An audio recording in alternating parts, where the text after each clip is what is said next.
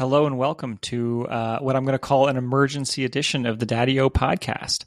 This is a last-minute recording, and I'm your host, Rob Burnett, and you just have me today, my first solo pod.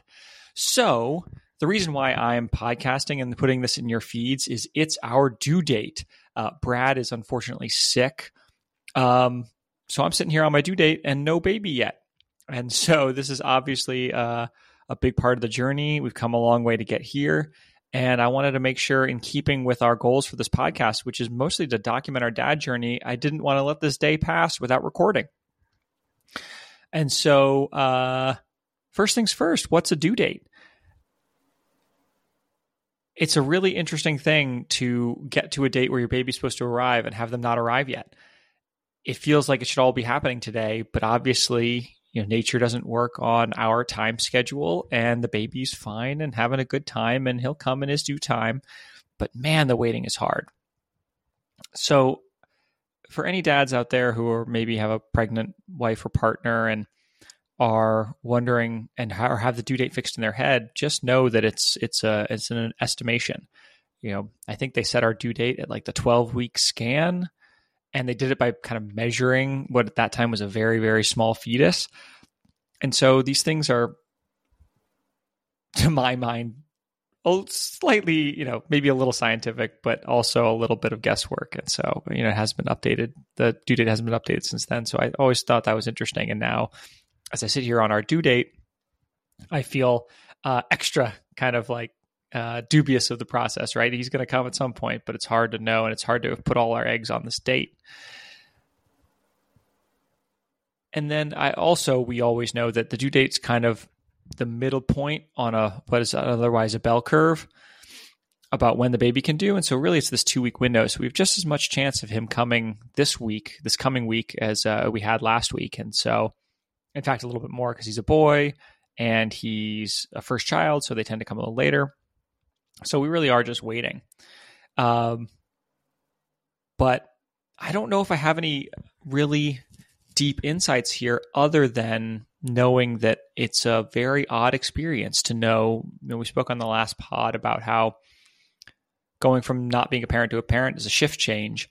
And I'm just kind of sitting here on my hands waiting for this massive change in my life to occur. And it's a bit unknown when it's going to happen. That being said, I think it's important to cover some things that are more than just my ramblings on this pod. So, I think one of the things that we've noticed and an anecdote from today is that the last couple of days, the kind of watching and waiting has been amplified and the anxiety has been amplified. Up until this point, the baby's been good. We've had a very smooth pregnancy. And it feels like we're right there at the end, and it feels like now we want to lay eyes on him. And so one thing, I'll tell a story that happened this morning. About 5 a.m., Laura woke up and said, I don't think he's moving very much. And our baby's been a very, very moving, very active baby in the womb. And we went back to bed and we were fine with it. And then we woke up again around 7 or 7:30 and said, oh, you know what? Usually he wakes me up and usually he's moving a lot. And one of the things our midwives always told us was kind of beware of decreased fetal movement. And so we spent some time in bed kind of wondering what should we do. And eventually here in the UK, there's a service called the Maternity Assessment Unit in the local hospital. And we called them up and they had us come in. And the lovely midwives there, shout out to them. They took really good care of us. They got us right in. And we spent about 2 hours with a break in between having our baby continuously monitored. They hook up 2 little probes to mom's belly and start recording the fetal heart rate and things like that. And we had to do it for an hour and things weren't perfect. They were good, but not perfect. So they had us go eat a little something, take a break for about 45 minutes and then come back and do it again. And at that point he passed with flying colors. So that was a big relief for mom and I. We were a little nervous. I think part of us knew that it was new parent jitters. So we've been joking that this was our first frantic trip to the hospital as nervous parents. And we did it before he's even born. And I think the lesson I've learned is that as you get to those due date, there's no doubt that the emotions and the nerves get amplified in a way I wasn't quite expecting. I expected to feel less nervous coming into the delivery about the baby itself. The delivery and labor has its own set of nerves, but I expected to feel like at this point the baby's good. He made it this far. He's robust. He'll be fine. But I find myself much more worried about him than I expected to be. I think there's a big feeling that we're just right there. I want to see him. I want to get him out.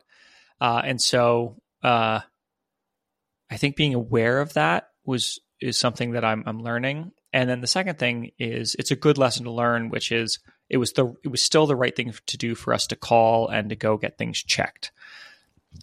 The lesson someone could draw from this is, oh, don't worry, you're overreacting. But the amount of comfort and calm Laura and I got out of walking out of the appointment with the doctor's seal of approval saying, nope, he's good, he's healthy, massively helpful. And, Laura and I are keenly aware that, hopefully this next week she'll go into labor. Otherwise, she'll be induced, which is fine. But we'd like to go into labor on our own. And when you're nervous about your baby, it's really hard. Our understanding of labor is that, oxytocin and calm is what gets us ready to go. And instead, we've got a lot of anxiety and nerves, which is telling the body, oh, things aren't safe. We need to hold off. And so, one thing Laura's been doing is nesting and kind of building the cave, so to speak. She talks about having these intense feelings of kind of wanting to nest and wanting to kind of protect the cave and hide and kind of hunker down. And so giving ourselves peace of mind so that we can then go out and do that, I think has been really helpful. So anyone out there who's worried, call somebody. Very, very, very, very useful. Well, this is a short pod, but I think I'm going to leave it there. Without Brad, I'm not going to do dad wins and dad fails. And our win is that our baby's still healthy, and our fail is that he isn't here yet. Hopefully there'll be at least one more pod here soon, hopefully with either heading into induction or on the flip side after the birth. But thank you all for listening. If there's anything you want to see, hear, read, email us at daddyopodcast.com. Please like and subscribe and follow us. We're trying to build something here, and we hope you enjoy it. Thanks, everybody.